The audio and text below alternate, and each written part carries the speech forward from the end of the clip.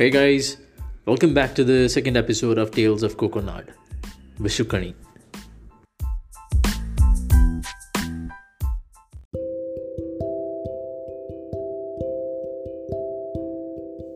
Thinking of Vishu took me back to a lot of childhood memories. Long train journeys that started with a lot of strangers, but ended up leaving a lot of lifetime memories. Every single journey was a new story. A story that started with the journey and came to an end with it. Singing together, sharing food, playing cards, it was so much fun.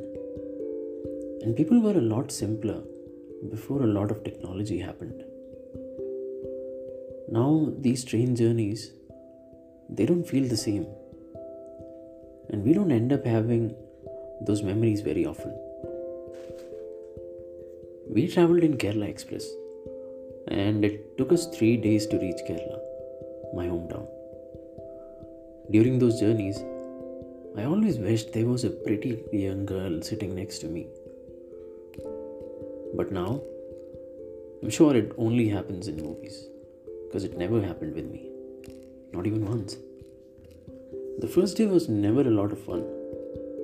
The pantry crew came singing and selling chai and coffee in their own unique rhythm. I don't know how, but all of them followed the same rhythm. Day 2 was the longest. That's when we started talking to the people around us. And by the afternoon, we started playing cards, and by the evening, we were singing, sharing food, and all of it was so much fun. I was always excited about day 3.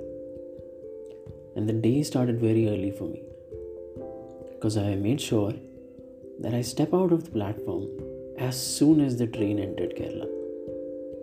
I always waited to get down and eat a padamburi. The banana fritters made from ripened banana.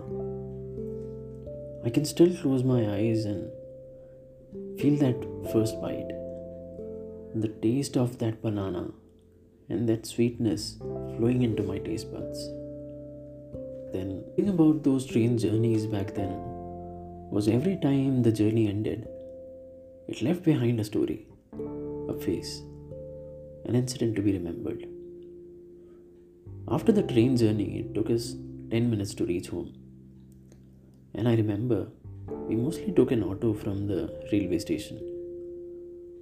The auto took us through the town filled with people, and on both sides of it, a lot of bakeries.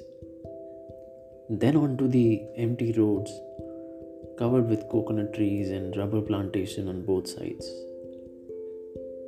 Something changed in the air the moment we were close to home. Something was very different. It made me feel I was back where I belong.